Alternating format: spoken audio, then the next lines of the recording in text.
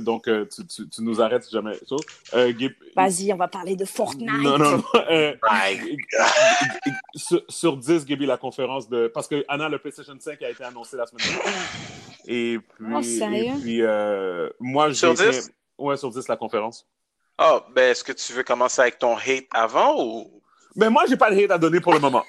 Ah, OK, parce que je suis tellement habitué, you just hate everything la minute Non! Hate is gonna Juste hate. Let me think about what I'm gonna hate tomorrow in advance. Comme ça, tu peux bien commencer ta journée, tu sais. Moi, je donnerais 7.5, 7.5, genre. OK. Mais c'est un achat Day One pour toi? Oui et non. Disons, pas nécessairement. Ça me dérangerait pas d'attendre. Mais ça me dérangerait pas. C'est sûr que si c'est 1 000 $, tu vas attendre, là? Ben, c'est sûr que ces 1 000 $, ça va flopper, mais je pense pas que ça va. Ouais. Je pense pas que ça va être tout ça. Honnêtement, les projections montrent que, comme moi, j'ai l'intention de prendre celui qui est digital seulement. Si le digital, Anna, c'est la console parce ils vont sortir 2 modèles. Un qui vient avec un lecteur DVD Blu-ray, puis un autre qui vient sans, qui veut dire que tu peux juste acheter des choses électroniques que tu vas installer dans la console. Fait que pas de CD. Fait que moi, c'est celui-là qui m'intéresse, c'est la version digitale. Je m'attends à ce qu'il soit moins cher. Si c'est 50 $ moins cher, genre, pour moi, ça vaut pas la peine parce qu'un lecteur de Blu-ray vaut beaucoup plus que ça.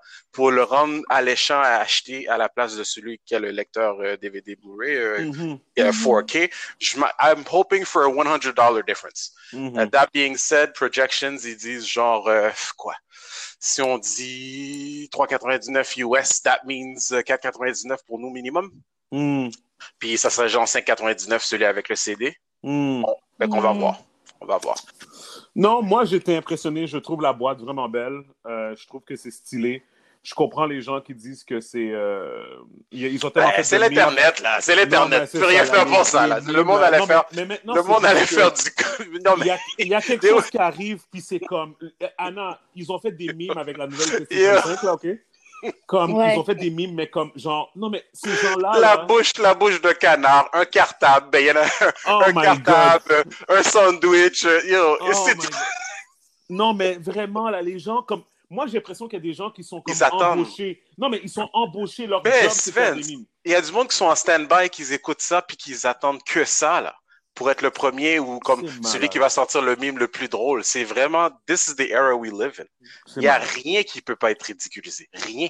Mais c'est marrant, moi je trouve que c'est bien de prendre les choses avec dérision parfois. Moi c'est ma spécialité. Mais parfois. Maintenant c'est comme tout le temps, là, comme t'as pas le choix. T'es mieux de rien prendre personnel parce que people are just gonna make fun of whatever you do regardless. Ouais, c'est vrai. Mais bref, ça pour dire que non, c'est ça, j'ai hâte de le voir en vrai, mais sinon, sinon j'ai bien aimé, je veux dire, j'ai pas grand-chose à dire. Moi, je suis encore à la recherche de certains jeux, mais comme, je veux dire...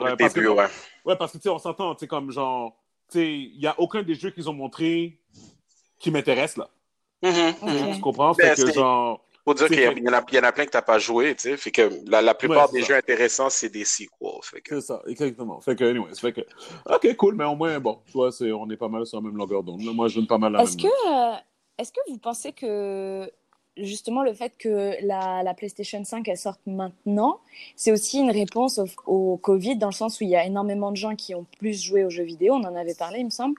Oui, on en avait parlé. Du coup, en fait, mais regarde, moi, je pense que c'est plus... En fait, les jeux vidéo ont tellement eu de succès durant la période de confinement que je pense que ça... En fait, je pense que c'est l'inverse. Je pense que au lieu de pousser le lancement de la console. Puis comme, tu sais, admettons, il y a des gens qui ont dit, nous autres, là, on remet toutes nos activités à 2021, admettons, OK? Ben, Sony, eux autres, c'est comme, ils sont comme, non, man, les gens vont juste la commander en ligne, ils vont la recevoir chez eux, leur console, là. Tu sais, tu comprends? Parce que les gens veulent quelque chose à faire en restant confinés chez eux, tu sais. Mais en fait, c'est juste qu'un lancement comme ça, c'était prévu depuis des années. En fait, le nombre de conférences de presse qu'ils ont cancellées pour d'ailleurs, l'annonce de la console était probablement pas, du moins pas de cette manière-là, là, tu comprends, parce que là, c'était juste une vidéo. Mais, on a la grande visite. Fabrice, comment ça va? Ça va bien, vous autres? Désolé Hey, Fabrice, du salut. petit retard. Ouais, Bon, là, c'est regarde, 2 correct, minutes là. en On va retard. pas, 2 minutes en retard. Tu me dois 2 minutes, Fabrice. on va pas mourir pour 2 minutes, là. Ça va bien? Donc, bonjour tout le monde. Bienvenue à le podcast épisode 109. Je suis Steven Charles. Gabi Michel. Anna, toujours là. Guys, merci encore de venir nous rejoindre encore dans ce confinement, dans ce Covid. Ben, on n'est plus vraiment en confinement. Pas autant, en tout cas. Non, c'est fini. Gaby, tu te sens encore en confinement? Ben, écoute, c'est moi qui est retourné au bureau. Ouais, j'avoue. Je suis moins en confinement que vous deux. Peut-être c'est tout chaud d'être dehors depuis le confinement. Fait que j'ai aucune idée si vous étiez vraiment en confinement, toi, Piana, là. Fait que. Un petit peu, juste. Ouais, c'est juste parce que j'ai été à un meeting, puis OK, c'est correct. Regarde, on va pas retourner là-dedans, là. On va pas retourner là-dedans. Puis, de toute manière, on n'est plus en confinement. On a joué au basket ce week-end, Gaby. Effectivement. Oh. Et puis. Moi aussi. Non, Anna, t'as pas joué au basket. Arrête de mentir. Tu sais. Je te jure que c'est vrai. J'ai jeté des paniers. Ça, c'est juste parce que t'es moitié noire. Fait que là, des fois, dans tes rêves. Oh, wow. Wow. Comment on m'attaque dans ce podcast, on me juge par ma couleur de peau. Guys, le premier edit out. Okay. J'introduce tout de suite notre invité, Fabrice Ville. Fabrice, comment ça va? Ça va bien, toi. Merci de l'accueil. Bonjour tout le monde. Bienvenue. Fabrice, je te remercie vraiment d'accepter ça parce qu'il s'est passé tellement de choses dans les dernières semaines. Je voulais absolument t'avoir sur le podcast parce que tu es partout. OK? T'es une des personnes atypiques qu'on va aller chercher lorsqu'il y a des mouvements comme ça à cause de qu'est-ce que tu fais dans le fond dans ta vie de tous les jours. Donc, ton identité comme propre à celle du Québec. J'aimerais que tu t'introduises aux gens d'une manière très brève, mais juste pour les gens qui ne te connaissent pas, pour que tu saches qu'est-ce que tu fais.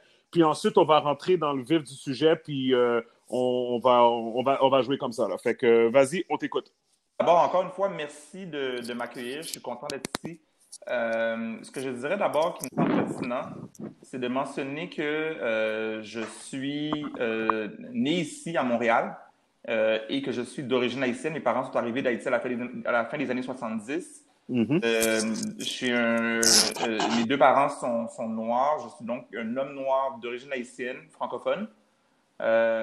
Puis au-delà de mon identité personnelle, ce que je dirais de point de vue plus professionnel, c'est que j'ai fondé pour 3 points un organisme qui forme des coachs sportifs pour que ces coachs-là jouent un peu le rôle de coach de vie, de mentor auprès des jeunes, particulièrement en milieu défavorisé. J'ai pratiqué le droit avant, donc j'ai été avocat pendant quelques années. Et mon travail a aussi shifté, donc je pratique plus le droit maintenant, mais mon travail a aussi évolué à travers les années. Depuis quelques années, je suis également chroniqueur, donc j'écrivais à la presse, j'ai écrit par le passé dans le Devoir. Et finalement, ce que je mentionnerais aussi, c'est que je fais beaucoup de travail autour du coaching, la formation, entre autres en lien avec la lutte contre le racisme, la diversité, l'inclusion. Donc, je m'intéresse à un ensemble de choses qui convergent tout le temps vers la fameuse question de l'égalité des chances, de voir est-ce que tout le monde est, comme je dirais en bon français, un fair shot dans la vie, une chance égale. OK, c'est bon. Juste mentionner que je pense que pour 3 points, il y a peut-être des personnes qui nous écoutent qui ont peut-être déjà entendu parler, surtout à cause de tes événements, surtout, je pense que c'était pour des levées de fonds, dans le fond.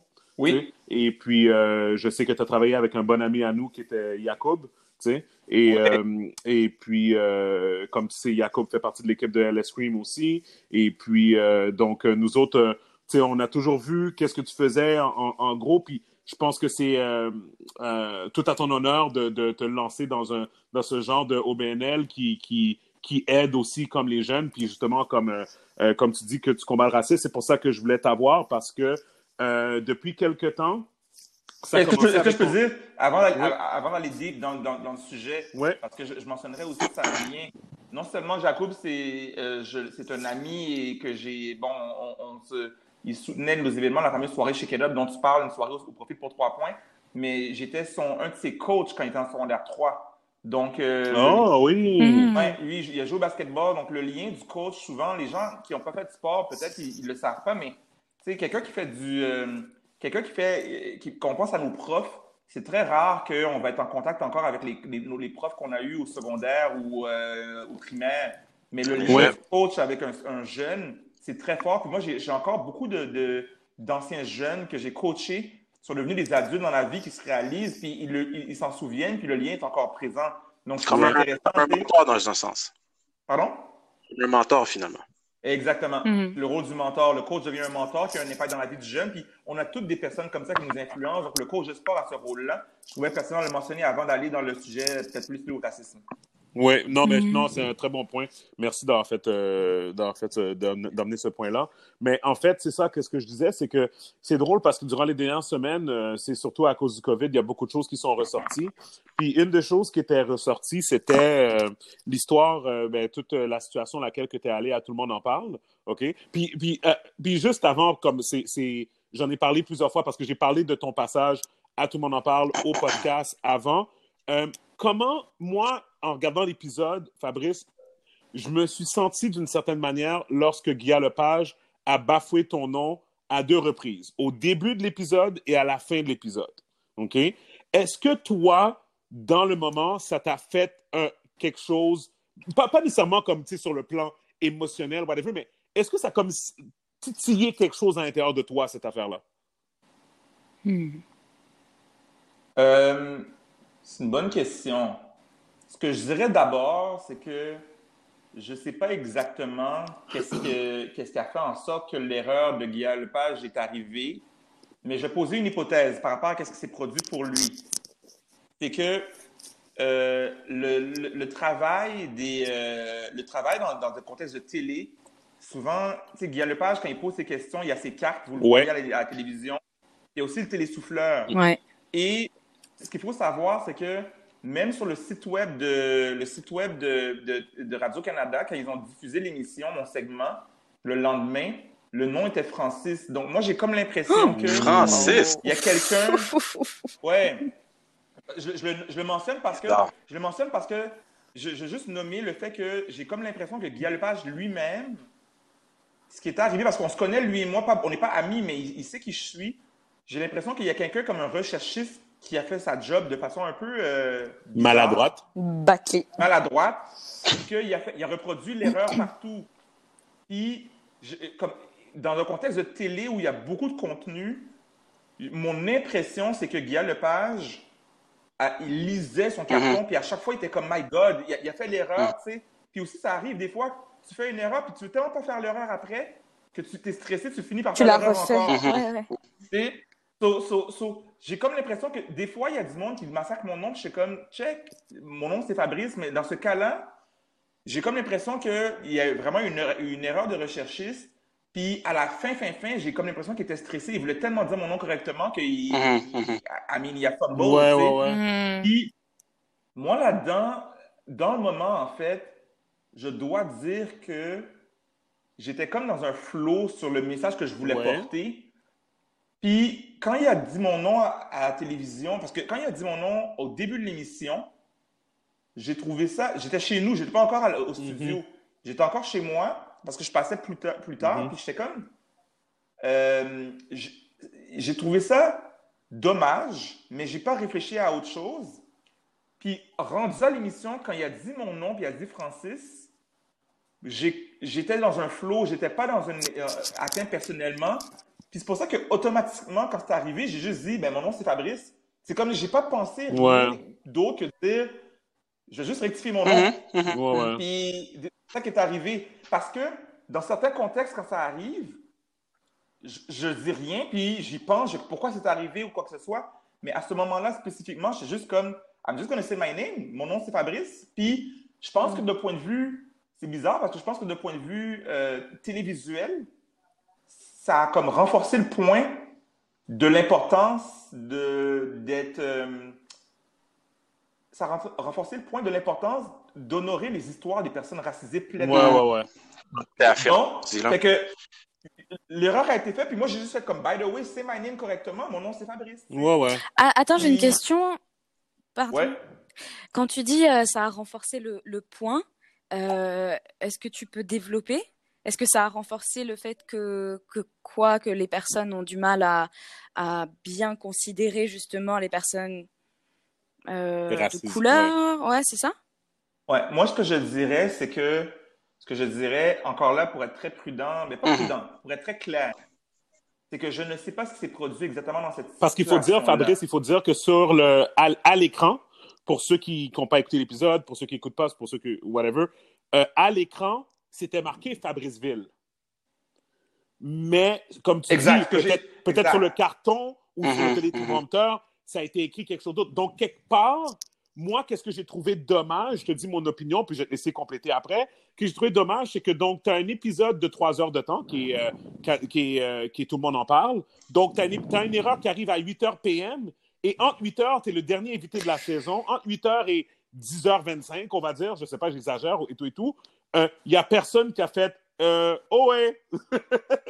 Moi, c'est ça que j'ai trouvé bizarre, et ça me rappelait je me rappelle quand j'habitais à Québec, je travaillais pour Ubisoft, puis tous les matins, je prenais le journal de Québec, puis à un moment donné, il y avait un article qui parlait de quelque chose de spécifique d'un artiste hip-hop local de Québec, et c'était une photo de Tupac qu'ils avaient mis là.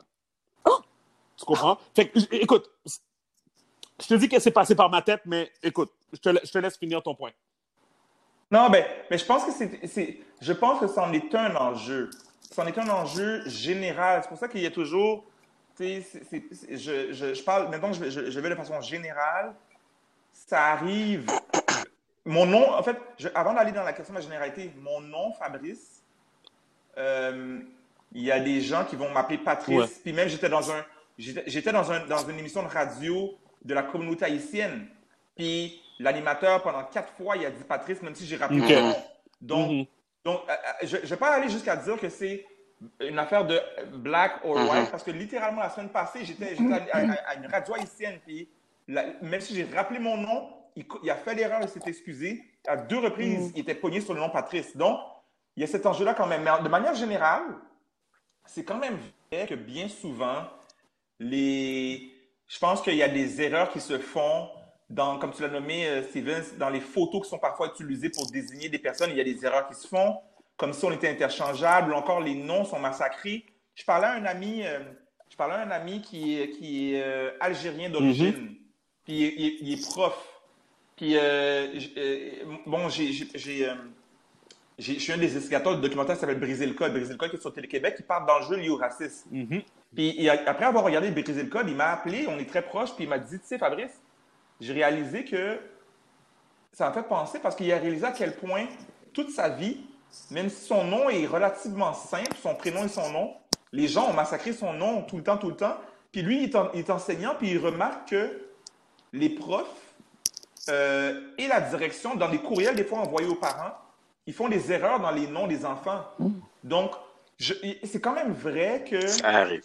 Il y a par moment un certain manque de rigueur dans les noms qui ne sont pas des noms comme Tremblay, Gagnon ou, you know? Fait que ça, c'est quelque chose que j'observe quand même. Fait que je n'irai pas ça. C'est parfait. Ben, justement, pour revenir, pour faire une genre de tangente dans la même zone, j'aimerais que tu puisses résumer très rapidement, puis peut-être donner un update sur la situation de cette histoire des demandeurs d'asile qui travaillent dans le système et qui ne voulaient pas être considérés par le gouvernement, qui ne voulaient pas de donner, comme si je peux, tu vas pouvoir me corriger, mais une coche de plus pour leur donner une raison de rester au pays, puisqu'ils sont déjà comme un peu comme parmi nous, là, en train de nous aider pour le COVID, là, tu sais.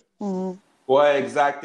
Donc, parmi les gens qui sont des migrants, des migrantes, dont plusieurs sont de la communauté haïtienne, mais pas uniquement, quand on pense spécifiquement aux migrants qui entre autres, ont traversé le chemin Roxham, ce qu'il faut savoir, c'est que les gens, des fois, on les traitait d'illégaux, alors que ce qu'ils faisaient de traverser la frontière et de demander asile... C'est légal.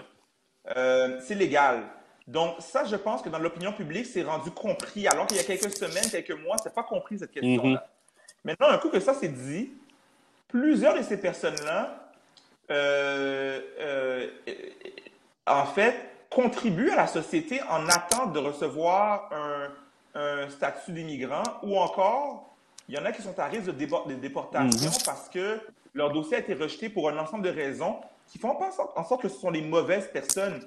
C'est juste des fois, par exemple, la manière dont tu as rempli ton formulaire d'immigration, oui. il y a une information où c'est pas assez clair, donc rejet. Classé comme t'es rejeté tout simplement, il y a quelque chose d'administratif.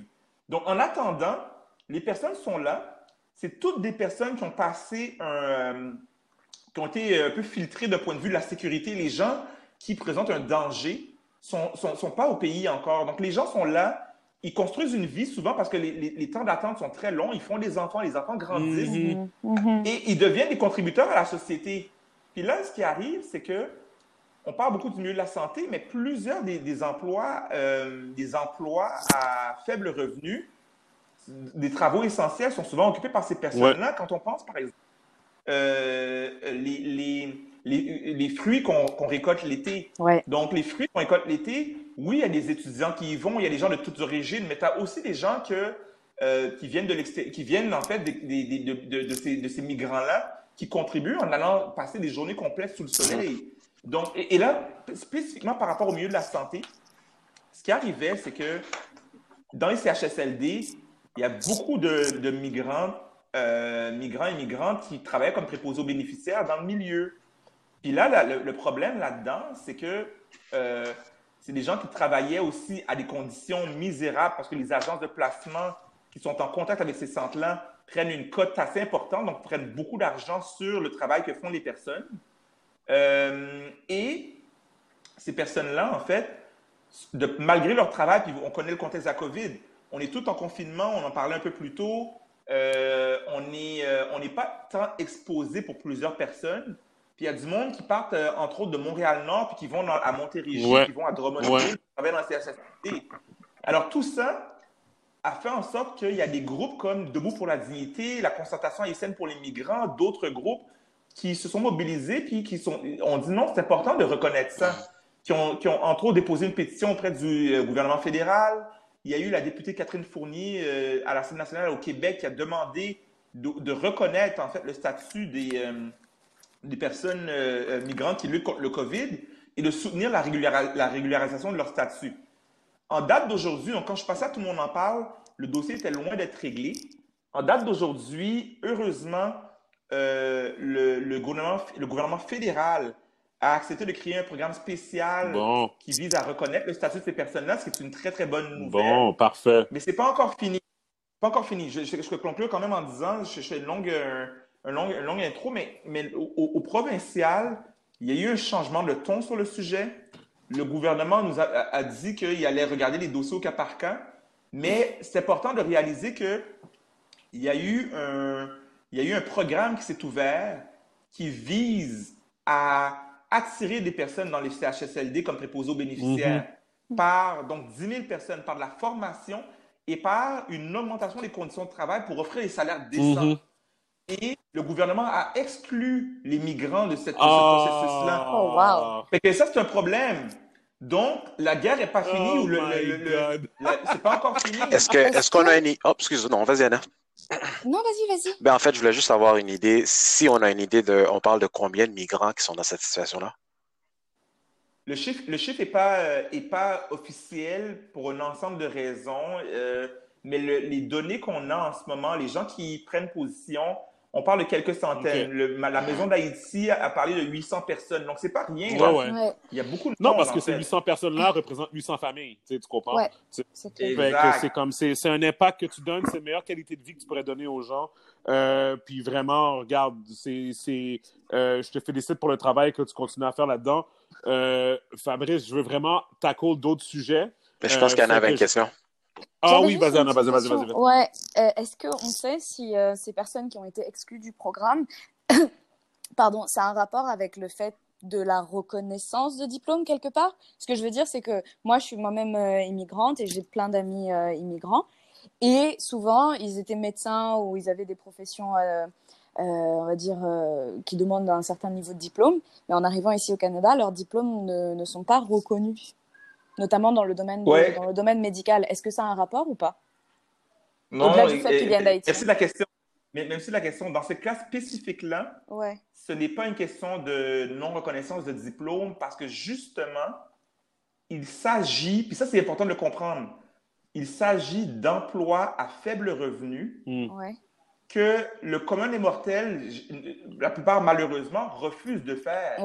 C'est des jobs importants, malheureusement mal payés, nécessaires, mal payés, et parce que c'est nécessaire et mal payé, personne ne veut le faire. C'est des jobs qui sont délaissés pour nos personnes qui sont migrantes. Donc là, on a fermé les yeux pendant des mois et des années sur ces phénomènes-là.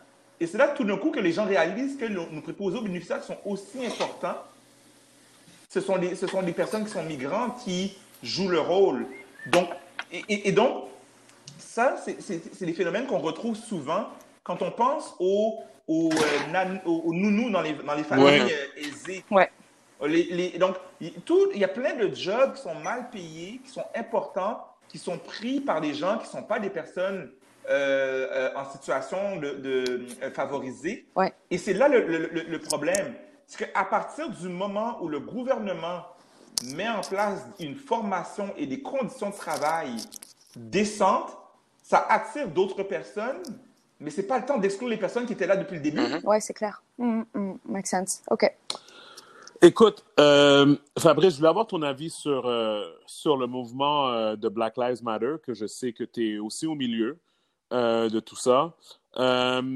J'aimerais savoir, est-ce que tu penses qu'il y a un danger de toi, de qu'est-ce que tu as vu, que premièrement, que d'autres personnes viennent se jumeler à ça pour se battre pour leur cause en tant que telle, peu importe qu'est-ce que leur cause est. Et du coup, est-ce que tu penses que ça se pourrait que les personnes de race noire comme nous utiliseraient le mouvement pour devenir, qu'est-ce que je pourrais dire, trop facile de devenir des victimes. Tu comprends? Et fait que j'aimerais t'entendre un peu sur ça, puis après ça, j'aimerais faire une tangente très rapide, là, tu sais. Bien, cool, c'est bon. Je pense que la lutte contre le racisme, c'est l'affaire de tout le monde. Moi, je pense que souvent, on définit le racisme ou on le représente comme étant un crime, puis on parle d'un crime des personnes blanches contre d'autres groupes, noirs ou autochtones ou asiatiques ou autres. Je pense que c'est une manière limitée de voir le racisme. Le racisme, c'est pas un crime, tu sais, de plus en plus, je le verbalise. C'est vraiment une crise qui interpelle tout le monde, comme une pandémie, comme les changements climatiques. It's ours. Donc, les gens qui disent qu'ils ne se sentent pas concernés par le racisme, je pense que c'est un problème, en fait. Et, à l'inverse, ça m'apparaît donc essentiel, quand on est rendu là, à dire que les manifs à Montréal, il y a des gens de toutes origines, mais non seulement il y a des manifs à Montréal, il y a des manifs à Trois-Rivières, à Québec, à Rimouski. We got something. On a quelque chose d'important, là. Comme, il ne faut pas que la lutte soit uniquement une affaire de personnes noires à Montréal. C'est une affaire de tout le monde qui est concerné. Et moi, je suis heureux de ça. Maintenant, ce qui m'apparaît être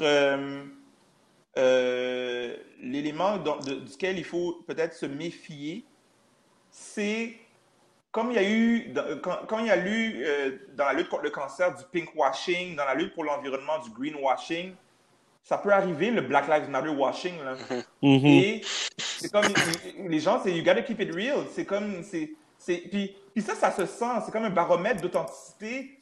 Il y a des gens, c'est comme, OK, prenons l'exemple de Band-Aid. Dites-moi vraiment, OK, Band-Aid, vous l'avez probablement vu. Moi, ça fait depuis 1 an, en fait, c'est drôle, hein, ça fait depuis 1 an que j'ai réalisé que les Band-Aid étaient de couleur beige. C'était fait de couleur beige parce que c'était couleur peau pour les personnes blanches. Mais moi, je n'achète pas, parce que Band-Aid est sorti cette semaine, la semaine passée, en disant, ben là, on écoute puis on sort des Band-Aid de toutes les couleurs. Je n'achète pas d'aucune manière l'idée que Band-Aid n'était pas au courant de l'enjeu. C'est vraiment... Et que Band-Aid n'a jamais essayé de... accommoder ou... Ben non. Non, mais tu sais, c'est tellement drôle. Ben oui, puis c'est vraiment drôle que tu mentionnes ça parce que j'ai trouvé Je pense que c'est True Color. J'ai trouvé ça hier. J'ai commandé des Band-Aids, justement. On appelle ça Band-Aid comme on appelle des Kleenex, là, mais des plasters. Des plasters. J'en ai commandé justement hier d'une compagnie Black-owned en ligne. Exactement. Bâton, parce que ça circule en ce moment. Exact. Et ça, c'est un exemple où supporter les gens qui sont plus authentiques m'apparaît approprié. Ça n'a aucun sens. Ça, que c'est jamais venu, ça. Ben écoute, et donc peut-être que des fois les gens font des prises de conscience, mais sur ce sujet-là, c'est pas la première fois que les gens demandent des plasters de toutes les couleurs. Donc quand Band-Aid il sort, le choix il s'impose de lui-même d'aller vers des entreprises qui font cette promotion-là. Ils sont peut-être moins visibles, mais toi tu viens de le nommer, il s'appelle comment? True Color. Ouais. Achetons du True Color. Mm-hmm. Donc ça c'est une affaire. Puis dernière chose, Steven, tu me questionnais au sujet de une question de victimisation possible. Je pense que comme on contribue tous à la lutte contre le racisme, je pense que les personnes noires aussi on contribue par moments au racisme. Et we all share the burden. On partage tous le poids par différentes actions. Il y a vraiment, vraiment différentes manières de contribuer au racisme. Soit des fois parce qu'on garde le silence, soit des fois parce que quand quelqu'un va dénoncer un enjeu, il va y en avoir qui vont prendre position puis nous dire aux personnes racisées qu'on devrait agir mieux. Donc ça, on l'a vu malheureusement. Soit il y a la violence latérale, parce que publiquement, les gens se call out sur des choses, puis c'est comme c'est pas nécessaire. Puis ça contribue au racisme parce que ça divise les forces. Il y a des manières aussi, puis ça, c'est même inconsciemment, c'est documenté par la recherche que le racisme peut être internalisé. Donc, il peut arriver qu'une personne ait des pensées racistes aussi à l'intérieur contre sa propre communauté. Ah oui. Et ça, c'est pas... Je tiens à le dire parce que le cerveau humain peut traiter inconsciemment 11 millions d'octets d'informations à la seconde. Mm-hmm. Mais il peut traiter à la seconde consciemment, par rapport aux 11 millions inconscients, 40 octets d'informations. 40 par rapport à 11 millions. Mm. Qui conditionne le cerveau. Et donc, c'est essentiel pour vivre de faire ça, parce que pour vivre, ça prend... On ne peut pas commencer à respirer consciemment. Notre cerveau, il va avoir faim, il va nous dire comment manger, il va respirer lui-même. Mais par extension aussi, si on s'en va au travail, on ne sort pas une carte routière pour se rendre au travail, automatiquement, notre cerveau va enregistrer des messages. Tout comme le cerveau enregistre des stéréotypes. Donc, il va faire des associations comme une personne âgée est inutile, il va dire une femme est faible, il va dire un homme noir est dangereux, parce que ce sont des messages qui sont transmis dans la société. Exact. Mais ces messages-là, tout le monde est exposé, et ça fait en sorte que, en conséquence, nous aussi, nous y sommes exposés. Que tout le monde est impliqué. Et on ne peut pas s'en défaire.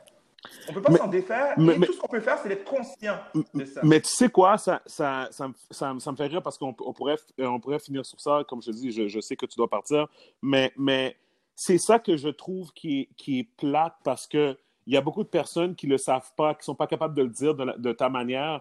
En fait, tu l'as dit tout à l'heure, il y a même des personnes de notre communauté qui regardent. Admettons, je te donne un exemple, tu sais, comme il y a certains hommes noirs qui trouvent la femme noire, qui regardent la femme noire de bas.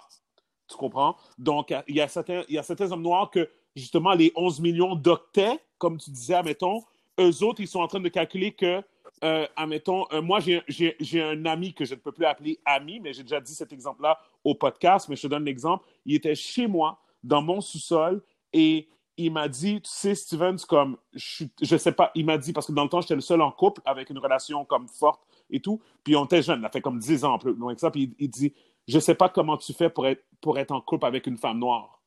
Puis là, j'ai dit, mais attends, de quoi tu parles?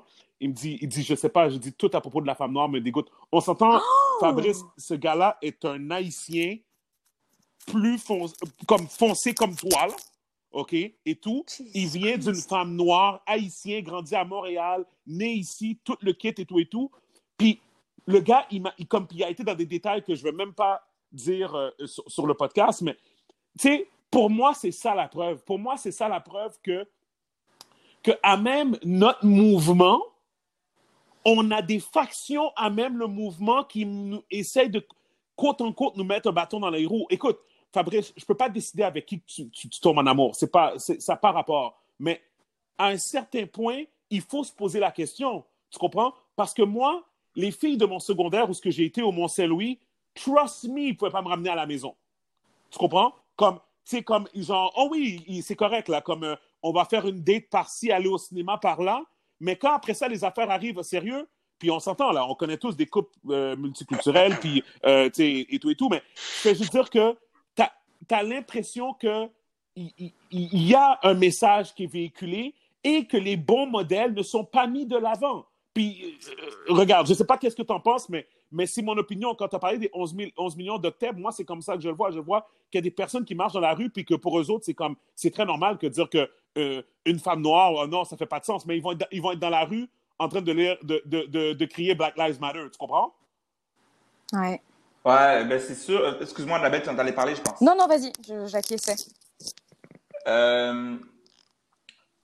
Alors, c'est sûr que, de mon point de vue, une chose qui me vient à l'esprit, c'est que la lutte contre le racisme, c'est pour qu'on puisse vivre ensemble en pleine égalité. Donc, dans une perspective comme celle-là, je serais d'accord avec toi que, tu sais, en termes d'amour, je n'irais pas à critiquer quelqu'un avec qui tu tombes en amour. L'amour, c'est l'amour. Et moi-même, j'ai été en relation avec des femmes de différentes origines. Et ça, c'est ma position par rapport à ce sujet-là. Et en même temps, je partage ton point de vue que les personnes qui tombent dans les généralités comme je vais jamais dater tel groupe, que ce soit les femmes noires, je vais jamais dater c'est quoi d'autre si ce n'est pas du racisme? C'est la parfaite, c'est un exemple parfait de racisme. Et l'invitation que je nous fais par rapport à ça, c'est d'être capable justement d'honorer le fait qu'il y a parfois des fois où il y a des généralités, mais c'est d'être capable aussi de reconnaître les spécificités des humains. Tu sais, comme tu le nommes, si ta mère c'est une femme noire puis tu te dis, tu sais, je suis pas capable des femmes noires, c'est comme what's the problem? Je pense qu'on est capable, selon moi, de être dans des contextes où ce qui compte, c'est vraiment le caractère unique de la personne. Et selon moi, l'amour, c'est un exemple comme celui-là. Être en relation, c'est une personne, où il va y avoir des gens qui vont être en relation avec plusieurs personnes, ce qui est autre chose. Mais de voir le caractère unique de chacun et chacune, c'est essentiel. Et si on ne fait pas ça, c'est la catégorisation qui est mal placée, selon moi. Non, c'est clair. Je pense qu'il y a clairement un message aussi qui est envoyé parce que c'est ce débat social qu'on a depuis très longtemps parce qu'on a tous grandi à Montréal, on a tous vu, on a tous grandi ici, on a tous vu plusieurs sortes de couples et tout. Mais moi, qu'est-ce que j'ai l'impression, le message que je vois qui est véhiculé dehors, je me dis, tu sais quoi? C'est rare que tu vas voir, admettons, genre une Asiatique avec un autre, avec une autre ethnie, on va dire. C'est rare que, puis même à la rigueur, comme on sait tous qu'il y a le stéréotype de l'homme noir avec la femme blanche qui est devenu carrément un stéréotype comme à Montréal et tout.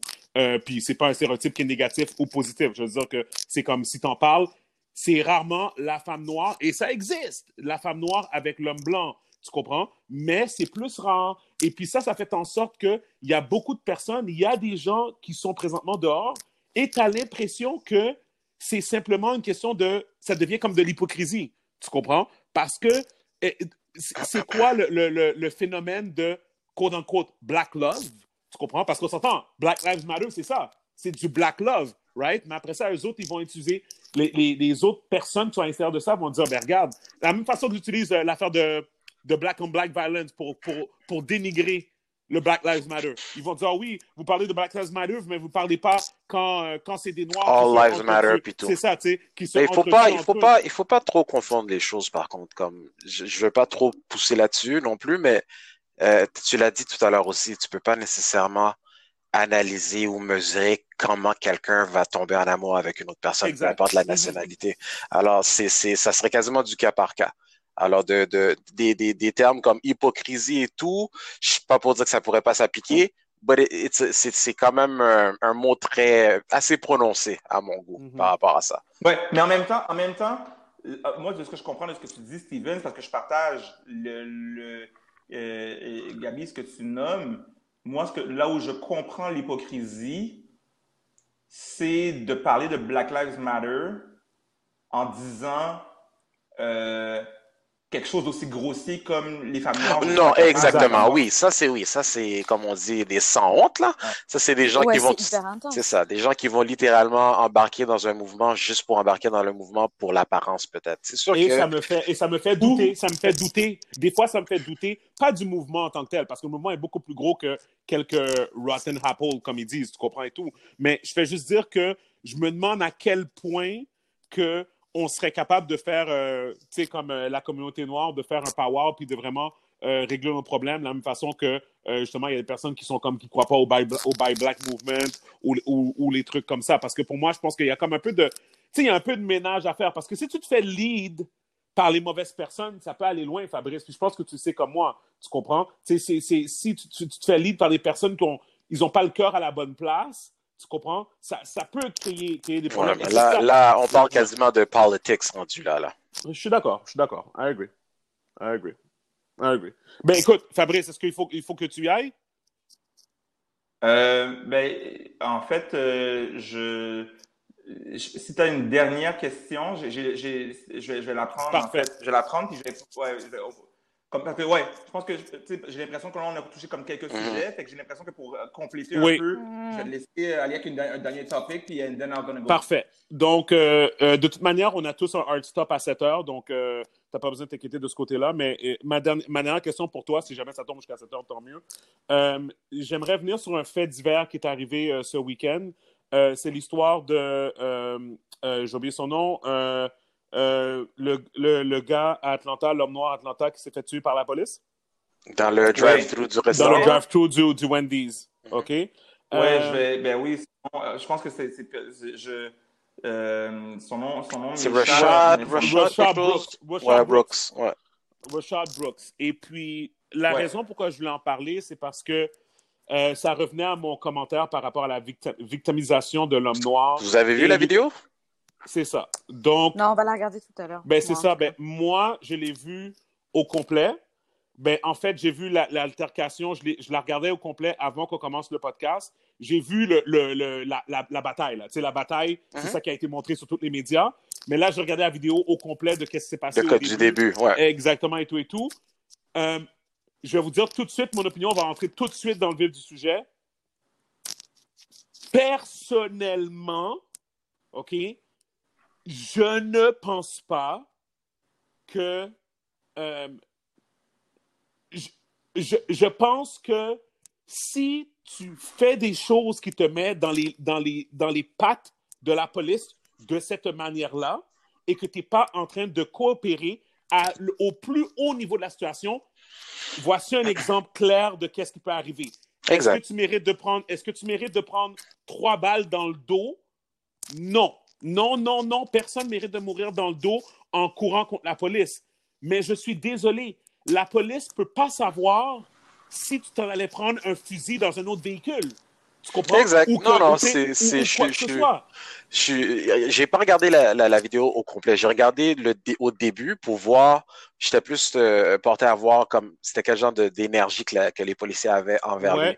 C'est comment qu'ils l'ont adressé, comment qu'ils l'ont parlé. Ils étaient c'était très normal. Selon moi, c'était conforme à ce qu'ils sont supposés de faire. J'ai regardé jusqu'au point où j'ai vu que les choses ont fait un 180, disons, par lui-même. Tu sais, quand il a commencé à se faire menotter, puis c'est là qu'il a commencé à essayer de se débattre et tout. C'est ça. Puis après, j'ai vu, il y a une course, he reached out pour le taser gun d'un des policiers. Il a réussi à prendre. Il est parti en courant, il s'est retourné pour tirer un dégât, puis c'est à ce moment-là que j'ai arrêté de regarder parce que c'est à ce moment-là que je me suis dit, bon, je sais que cet homme-là va mourir. Je passe mon tour ces temps-ci de regarder les détails de la violence et et je commence à être saturé de voir la mort aussi, là.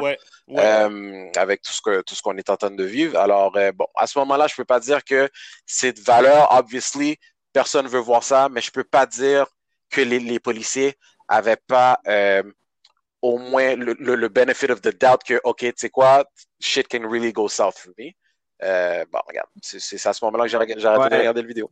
Vas-y, Fabrice. Ben, en fait, il y a quelques éléments qui me viennent à l'esprit. Je pense que l'élément central, c'est de se poser la question, qu'est-ce qui devrait déterminer le droit à la vie d'un individu dans un contexte comme celui-là? Puis, parce que moi, j'ai vu la vidéo jusqu'à l'altercation. Ouais. Donc, tu as vu quand le policier est venu de sa fenêtre 3 fois, lui demander si tout allait bien. Ouais, puis toute la conversation qu'ils ont eue pendant plusieurs heures. Ça a duré longtemps, là. Ça a duré un bon bout. Ce que je dirais, en fait, faut quand même, oublions pas, je pense que c'est la chef de police d'Atlanta qui a démissionné, pas pour rien, parce que il y a peut-être un aspect légal que j'apporterais qui est en lien avec la question que je pose, c'est de dire qu'est-ce qui détermine le droit de vie ou de mort dans les circonstances comme celle-là? C'est que les policiers ont pour obligation d'exercer une force qui est raisonnable dans les circonstances, qui peut aller donc jusqu'à la mort, à condition qu'il y ait vraiment leur vie est en danger. Un potentiel que leur vie soit en danger, ou la vie de quelqu'un d'autre qui est même un citoyen ou quelque chose. It's obvious. Oui, que c'est obvious. C'est pas comme peut-être. Et dans ce cas-là, il était en train. Oui, il y a eu quand même du grabuge. Il a bougé, mais il était en train de s'enfuir, le gars. Et à ce moment-là, la police avait pour obligation de ne pas tirer. Et le problème, en fait, là-dedans, c'est que, et ça revient à la question systémique, la question du racisme, c'est une personne blanche, où le taux de situation où ça arrive à une personne blanche est moins élevé que pour les personnes noires. Donc, je ne suis pas en train de dire aux gens, il ne faudrait pas... je suis d'accord avec l'idée que d'interagir avec la police d'une manière qui évite les problèmes, c'est le temps qu'on a eu dans la maison depuis qu'on est enfant. Tu sais, ma mère me disait, reste en paix quand la police vient te parler et tout et tout. Mais le point de focus, c'est indépendamment de qu'est-ce que la personne fait, est-ce que dans les circonstances, la personne mérite de perdre la vie? Et pour moi, la réponse est non. Et je rajouterais une chose. Il y a des sociétés qui ont réfléchi au droit à la vie à un point où ils ont désarmé la police. En Angleterre, les gens, s'ils sont curieux, on pourra voir sur YouTube New Hampshire, Great Britain ou UK, unarmed police. Puis il y a des exemples de situations où il y a même des gens, comme tu vois, des situations, des gens en temps de crise. Puis les gens en temps de crise et les gens, ils prennent le temps. Il y a comme 25 policiers qui entourent la personne puis pour faire l'intervention. Oui, pour les mobiliser et tout. Aucun fusil. Pour les mobiliser, ça prend plus d'efforts et tout. Et ça permet de neutraliser la personne sans la tuer. Je suis en disant quelque chose aussi. L'exemple que tu mentionnes par rapport à, bon, je sais pas exactement c'est où, au UK, je questionnerais l'accessibilité à l'arme, à le port d'armes, au point que ce l'est aux États-Unis. Ça serait vraiment, et surtout sachant à quel point que ces gens-là, mon Dieu, leur amendment d'avoir ce droit-là, c'est tellement quelque chose qu'ils ont à cœur. Ça serait comme... C'est constitutionnel. C'est sûr, mais c'est sûr qu'il y a un enjeu aux États-Unis qui est spécifique. Puis comme tu disais, Annabelle et Sylvie, les deux, vous le mentionnez. Il y a la question, allais-tu dire quelque chose, Annabelle? Excuse-moi encore. Non, j'ai dit, je répondais au point de Gabi qui disait le port d'armes, la façon dont c'est vécu aux États-Unis, c'est constitutionnel. Ça fait partie c'est le second amendement, il me semble. Oui, Ouais. donc je me souviens pas de quel amendement, mais certainement, c'est sûr que c'est un enjeu aux États-Unis, la question du port de l'arme et le droit à Mhm. l'arme. Mais après ça, c'est quoi l'œuf ou la poule? C'est Ouais. indépendamment du contexte, parce qu'en même temps qu'on met de côté les États-Unis, au Canada, on pourrait y réfléchir à la question du désarmement des policiers, parce que des sociétés qui sont comme les nôtres, en Europe, ça existe, qui sauvent des vies en évitant d'avoir des fusils. Et je rajouterais une chose qui est un autre degré de complexité dans la situation. Quand on pense au cas, par exemple, à Montréal, on pense à des cas comme des personnes noires qui ont été tuées aux mains de la police dans les 10 dernières années. Quand on pense à Nicholas Gibbs, quand on pense à Pierre Coriolan, quand on pense à Alain Magloire, ce sont les hommes noirs qui ont été tués aux mains de la police. Et en même temps, il y a un lien avec la pauvreté et les enjeux de santé mentale. Mhm. Et j'avais une conversation avec Will Prosper, vous le connaissez Ouais. probablement, militant des droits civiques et documentariste, et qui est un ami à moi. Et Will, en parlant, c'était clair son point. C'est de dire, ben, il y a des liens entre la pauvreté, la santé mentale, la racisation. Donc, plusieurs personnes noires se retrouvent dans ces conditions-là. Et malheureusement, quand il y a des appels de crise au 911 pour des gens en situation de crise comme eux autres, Ils sont considérés ce n'est dangereux, peut-être pas là. la police. Ils sont considérés dangereux, mais ils sont en crise, ils sont malades à ces moments-là. Et la police n'est peut-être pas l'intervenant approprié. D'avoir des intervenants, Spécialisés, là. soit la police spécialisée en temps de crise, qui dit le fusil n'est pas la solution. Des gens qui ont une formation en intervention psychosociale, en psychiatrie ou autre, qui viennent et qui désamorcent la crise, ça peut sauver des vies. Donc, le fameux mouvement Defund the Police, on entend souvent parler de Ouais, ça. c'est ce qu'ils sont en train de discuter, ouais. Ben oui, le budget de la ville de Montréal, entre autres, c'est 655 millions de dollars par année pour les forces de l'ordre, pour la police. C'est 11% du budget de la ville. C'est énorme comme budget. Et quand on pense là, quand on regarde les budgets fédéraux, provinciaux, municipaux, on n'arrête pas de parler de couper dans les transports, couper dans l'éducation, couper en Jamais dans santé. la police, On ouais. questionne toujours. Jamais dans la police. Donc, pourquoi on n'est pas en train de dire, à la place d'investir dans les forces de l'ordre, on réduit les budgets pour les forces de l'ordre et on investit dans l'urbanisme, en santé mentale, en santé communautaire, en lutte contre la toxicomanie. Donc, on aura moins besoin de police si on investit des sous là où on est en prévention puis en accompagnement des communautés. Donc, pour moi, quand on pense à defund the police, c'est hautement important de comprendre que c'est possible de faire ça. Moi, je suis d'accord avec ce que tu dis, Fabrice, à 100%.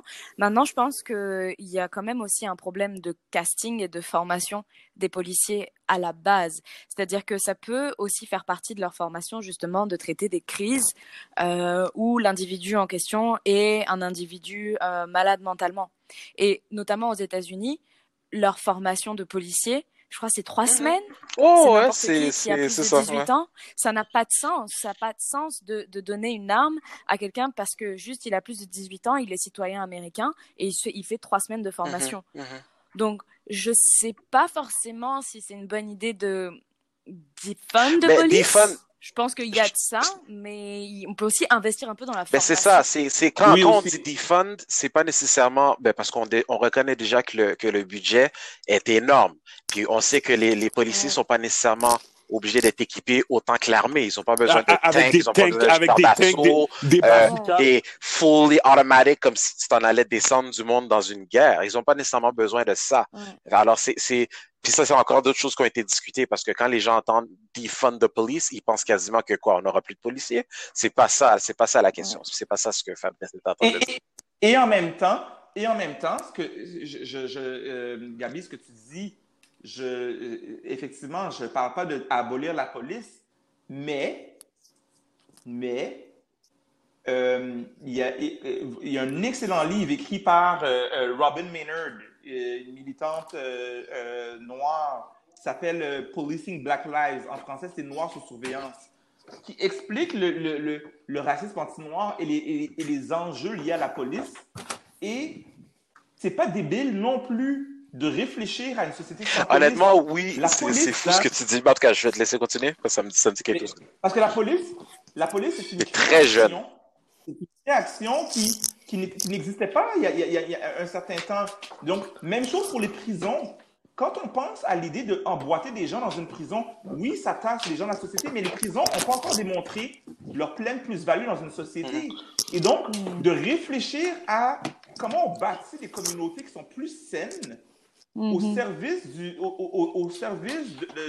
des liens entre nous, fait en sorte qu'on peut imaginer une société où la police n'est pas nécessaire, on peut imaginer une société où les prisons ne sont pas nécessaires.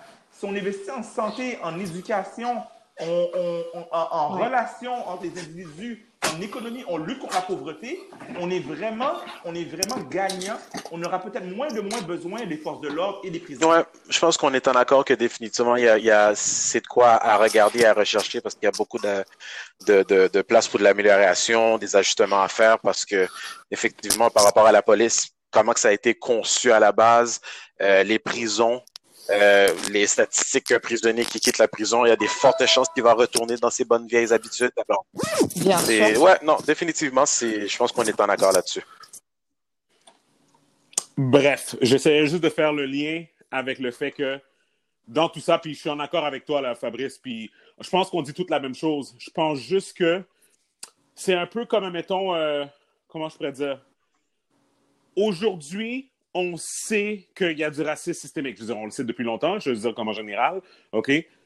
Lorsque je me promène dans la rue, j'agis en conséquence. C'est plate, c'est ça que je vais éduquer à mon fils, mais il y a certaines choses que je vais faire, certaines choses que je ne vais pas faire. Tu comprends? Et dans certains cas, qu'est-ce qui arrive? C'est que tu as l'impression qu'on met tout ensemble, puis on dit, ah oui, regarde, Rayshard Brooks, c'est la même chose que George Floyd. No, it's not. Ça ne veut pas dire que Rayshard Brooks méritait de mourir. Mais il faut arrêter de mettre... Parce que présentement, dans la nouvelle ère qu'on est, c'est ça le problème. C'est délicat particulièrement parce que les gens qui sont directement affectés, surtout, sont écœurés puis qui voient rouge. Ben c'est ça. Et voilà. C'est ce que moi, je dis qu'il y a un danger là-dedans. Et en même temps, exact, je pense qu'on est d'accord que les citoyens et citoyennes ne devraient pas se déresponsabiliser dans les actions. Mais en même temps, je pense que c'est pertinent de rester très ferme sur qu'est-ce qui conditionne le droit à la vie et la mort des individus. Non, c'est clair. Et de garder la vitesse, là, il faut qu'on soit en 5e vitesse sur ce sujet-là. C'est comme, par exemple, en matière d'agression sexuelle, on peut bien parler longtemps de comment les femmes s'habillent pas, est-ce qu'elles ont bu, elles n'ont pas bu. Mais moi, je pense que ce n'est pas les questions qui regardent le point de focus. Le point de focus, c'est au moment de l'acte sexuel, est-ce que oui ou non, la personne avec qui interagit, est-ce qu'il y avait un consentement, oui ou non? Et à ce moment-là, c'est ça qui est important. Et même chose, la police, peu importe si c'est produit avant, est-ce que le police devait ou pas pull the trigger? Donc, je ne suis pas en train de dire qu'on peut se déresponsabiliser, mais moi, j'ai juste une préférence de garder une pression très ferme et très robuste sur nos malheurs des circonstances, à moins que ta vie est imminemment en danger et que tu es en train de sauver une vie, don't pull the trigger. Tu ne tires pas. Ouais, c'est un very fine line. Ouais. Bon. Mais non, mais attendez, attention, c'est pas un fine line. Je dirais... Non. Mais le gars, il court et il s'échappe. À ce moment-là, par rapport à cet élément-là, il n'y a pas de fine line. Non, mais regarde, justement, dans la vidéo, comme je te dis, j'ai pas regardé tout, mais Stevens a quand même mentionné qu'il s'en allait vers son véhicule, puis il aurait pu avoir quelque chose dans son véhicule. Deuxièmement, moi, je me rappelle clairement, puis que la vidéo n'était pas claire, mais tu vois qu'en courant, en se sauvant, il a pris la peine d'arrêter, de se retourner, et puis il pointait quelque chose de la main.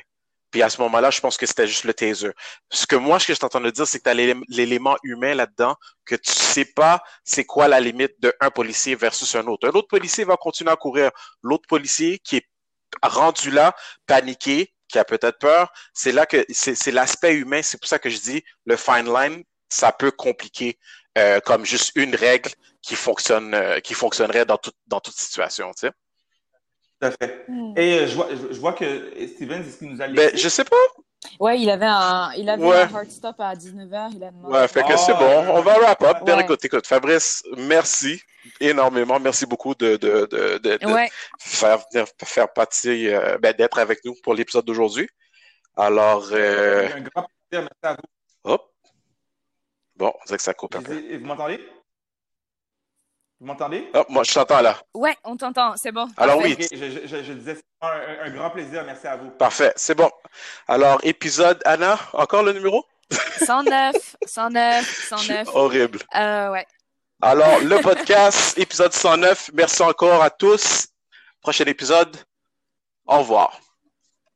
Ouais. That's Et good. Fabrice, toute petite parenthèse pour te dire merci d'avoir appris à Yacoub à jouer au basket. Parce que c'est lui qui m'a appris à jouer dimanche. Ah, nice, c'est trop cool. Oh, wow. Ouais. J'ai hâte de voir ça. C'est quoi les résultats de tout ça. Ah, OK. Ciao, guys. Oh, j'apprends. Bye. Merci beaucoup. Salut.